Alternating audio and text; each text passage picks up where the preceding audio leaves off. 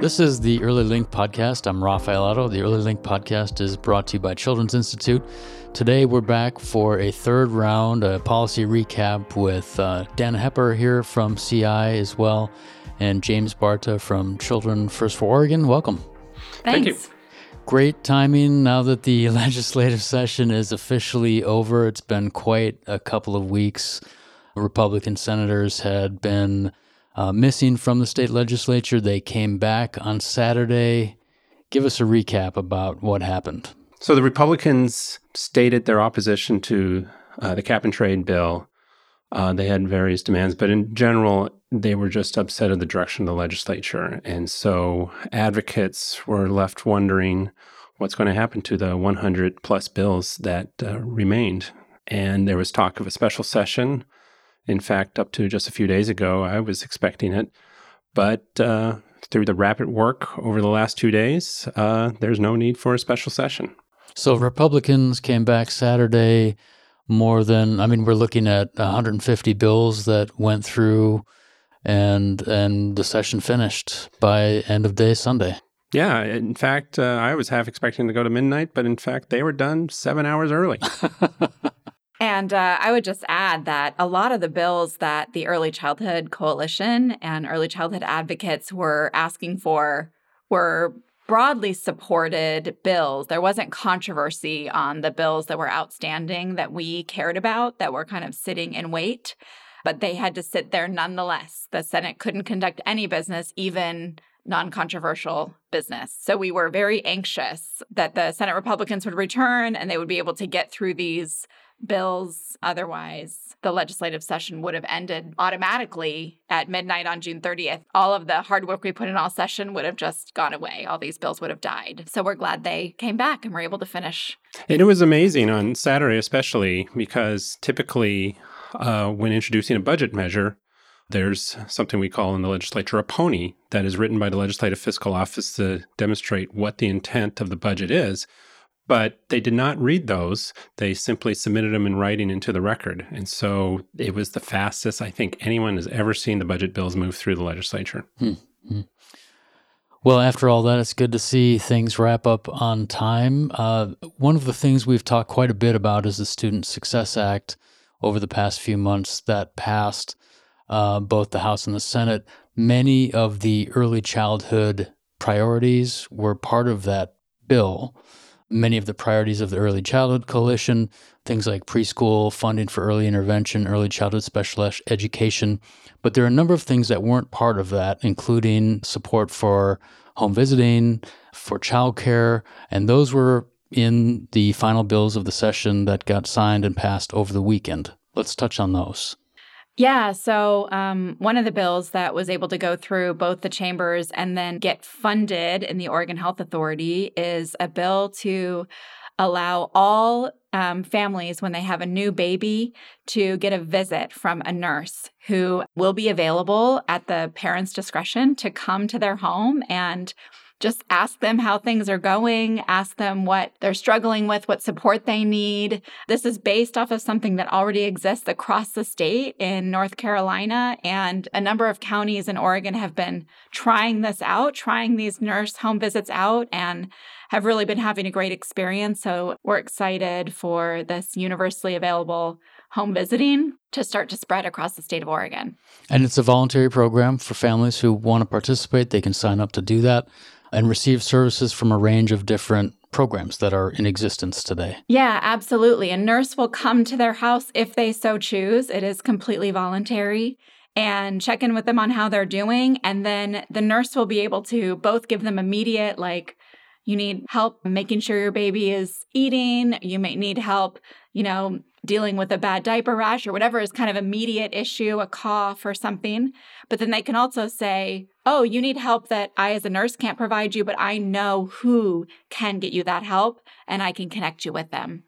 So that's the goal. So connecting them to additional resources is part of that program built into it. Absolutely. And this Family Connects model is been researched heavily in North Carolina, and we see this drop in emergency room visits in the first year after the program. And in fact, the savings in these emergency room visits alone more than pays for the program. So I think we should also give a shout out to Senator Steiner Hayward, who spearheaded this effort. She did incredible work, and we're looking forward to seeing the implementation over the next 2 and 4 years statewide. Let's talk about childcare and what happened in terms of childcare policy, new efforts. Yes, absolutely. We have been pushing all session to establish a task force in Oregon to take a comprehensive look at childcare and make a plan for how to improve it. We have a severe childcare shortage in Oregon. Every county in the state is considered a childcare desert for infants and toddlers. That means there are far too few infant and toddler childcare spaces relative to the number of infants and toddlers who need childcare in Oregon so that their families can work and bring home income and to support the whole family.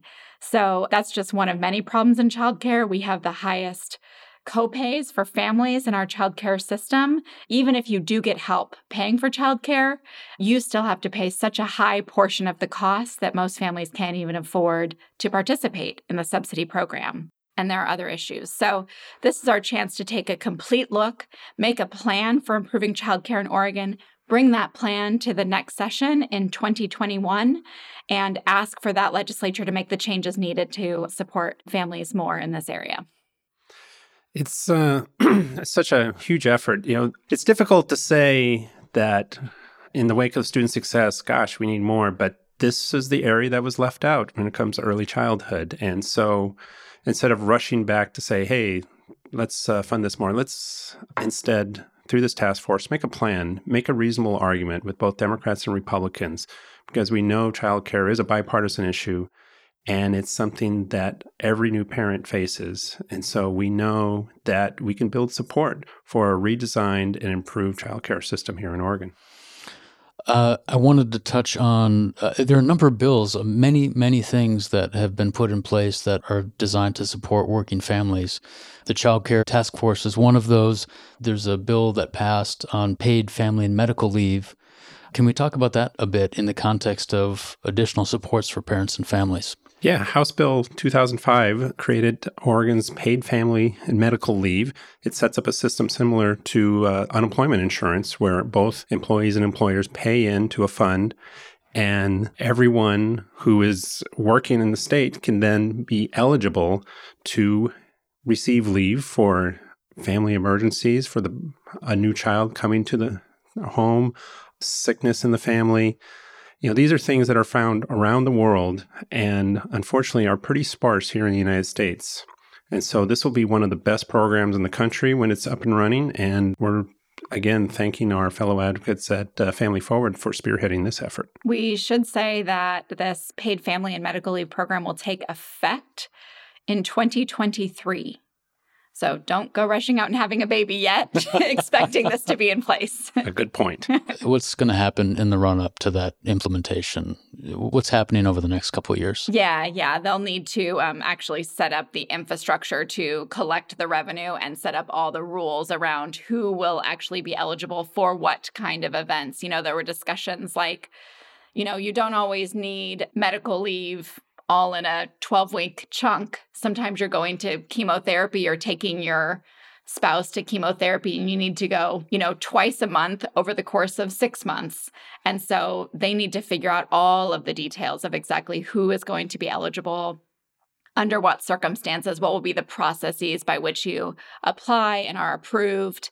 And so all of that detail work needs to be figured out, and we need to put in place the mechanism to fund it and let that money flow into the account so that it will be there to pay out when people need it. And did you mention that there will be an income cutoff, or this will be anyone in the state will be eligible for these benefits? Well, the amount of paid leave that you receive will depend, of course, on your income, much like unemployment does. But one thing that Oregon is making sure it does is low-income workers will receive 100% of their income when they're in leave. Because what happens in some other states where they only receive a portion of their income, it makes it unaffordable for them to take the leave.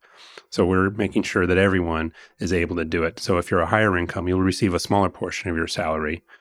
But nonetheless, it'll be affordable for them as well. Great. And I want to add, too, that this effort was a good bipartisan effort. The business community and several Republicans worked together in order to pass this legislation. Let's check in on the Student Success Act now that session is over. We are expecting that to be referred to voters. Talk about what's going to happen next.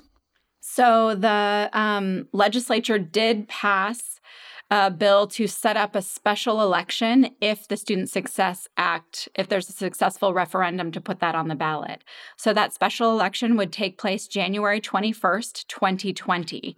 So now that session has ended, signature collectors have 90 days to collect the required number of signatures, which is something in the ballpark of 100,000. It's actually only 74,000. It's some percentage of the number of voters who voted in the last gubernatorial election, but it's about 74,000. Okay. So they have 90 days to collect those 74,000 signatures. And if they are successful in the next 90 days in doing that, then we will have the opportunity to vote on the Student Success Act on January 21st, 2020.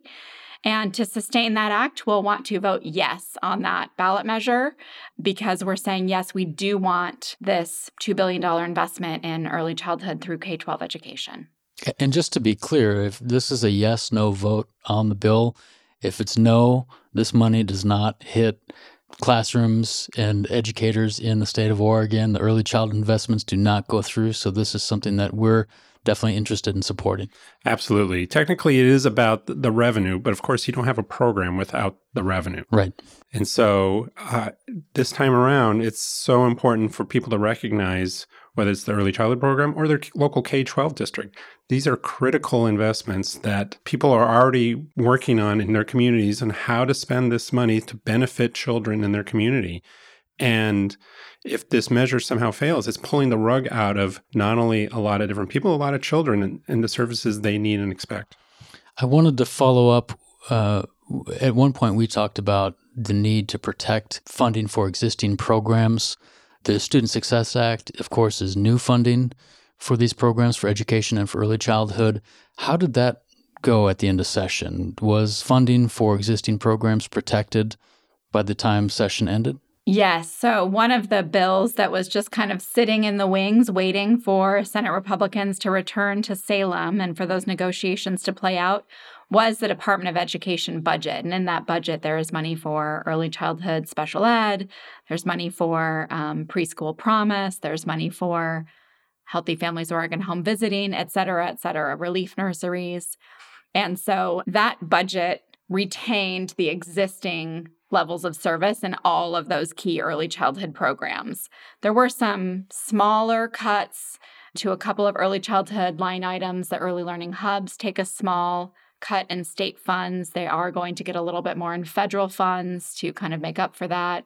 Focused childcare networks are a support for people who provide childcare in their homes. Though that program took a small cut. So there were a couple of small cuts, but for the most part, the bulk of the funding was retained in that base budget. So truly, the Student Success Act dollars, when we all vote yes, will come in on top of those funds and add new children and families to the programs. Any other bills out of these 150 that got passed over the weekend that you want to touch on? Oh, well, there were so many. Yeah. I think with Children First, we do a lot of work on economic security issues, anti-poverty. We were excited to see driver's licenses for all people pass. So any Oregonian, whatever their documentation status, can get a type of driver's license to drive safely to and from work to provide for their family. There's, of course, the tobacco referral. Tobacco tax referral, which, like a handful of other bills, faced a troubled future for this last weekend and passed on the last day. Unlike Student Success, this will be a vote that will be held in the fall of 2020, and this will allow voters opportunity whether we should raise our taxes to a similar level as Washington and California to help pay for needed healthcare services. Mm-hmm. Great. Dana, anything else? Yeah, the other one on my radar was a small expansion to the Earned Income Tax Credit, right, which just puts money back in families' pockets. And there was a small increase to Oregon's contribution to the Earned Income Tax Credit. And there's a little bump if you have a child age 0 to 3. Your Earned Income Tax Credit is a little bit higher than if you have an older child, and that was increased as well. So that was another exciting and important final days bill for children and families. I'd like to point out that it allows us to catch up with Indiana and their earned income tax credit. So we're now at 8% of the federal credit and 12% for children under 3. There's more work to do. There's always more work to do. It's really an impressive number of bills that went through the legislature this session in support of children and families. It's pretty impressive. I was in Chicago last week and meeting with advocates working in different states all over the country. Many of them had questions about the Student Success Act and how it worked and how it got funded, and we're pretty impressed by the funding levels that came through as part of that. We talked about the paid family and medical leave. We're now the 8th state in the country to do that. And when we do it, the program will look a little bit different and the benefits will really be some of the best in the country. Talk about what's happening in Oregon right now. What does this feel like as two people who have been at this for a long time, working in this way to get some of these kinds of things passed? What does it feel like at this point? Well, it's funny because I was recently at a national conference as well. And, we're advocates. We agitate for funding for people who can't represent themselves, especially young children. And so I'm all ready to complain, but I realize, well, it's hard to complain to other states right now when we just doubled the state investment in early childhood. We just passed a bill to remove exclusionary zoning in cities across the state. There's so many wonderful things that have moved forward, and it's our job to push on the things that didn't. And it's sometimes easy to linger there, but we should remember that this was a very successful session. And why is this time? Well, there's been a lot of work going in. We have a lot of legislators who fight hard for our causes. Absolutely. This is a really exciting time in Oregon for young children and families, and we are making a truly historic investment. There's never been an increased investment at this level in children 0 to 5 and their families in the state of Oregon. Mm-hmm. And so that is just awesome to be a small part of and really exciting. And I also have James's sentiment that as far as we've gotten this session, when we're this close to the work and talk with children and families across the state all the time, we know there's a lot more still to do. So, we have 30,000 low-income children in the state who don't have access to preschool, and a portion of the new money will get almost 3,000 of those kids preschool, but that still leaves 27,000 kids. Yeah. We are only serving a small percentage of families who need help paying for childcare with our subsidy for childcare, and we didn't make any headway on that this session. So, historic moment. We're celebrating. We're eager for these dollars to hit communities and support children and families, and we're already starting to plan for what's next. I think that's the work of advocates never ends. We're continually planning for the next session and to hit the new biennium and think about what kinds of strategies we need to have in place to get there. Looking ahead, obviously in the short term, we need to pay attention to the referendum. We have to pay attention to that vote in January of 2020. What else do we need to be looking at or paying attention to in the next 6 months, year? I think one of the things we have to do is make sure these programs are implemented well. We have to demonstrate that it's a smart investment to invest in early childhood or the families that support them. And so we can't take our eye off the ball and make sure that everyone recognizes that the difference that these dollars make in these children's lives. Absolutely. I'd say the other piece is, communities can't wait until the January vote on the Student Success Act to start making plans for what happens if that act passes. So this fall, school districts and early learning hubs are going to be asking their community to give them input about how they should spend the new dollars if they are allocated. So folks should be looking for those opportunities, connecting with community organizations that you know and trust, and asking them when your chance is to weigh in and have your voice heard about how the dollars are prioritized in your community, and then get out and help us get people to vote yes. January 21st of 2020, then we can know that your priorities will be put into action. Wonderful. Thank you so much, Dana. James, it's great to have you here today. Thank you. Yeah, thank you.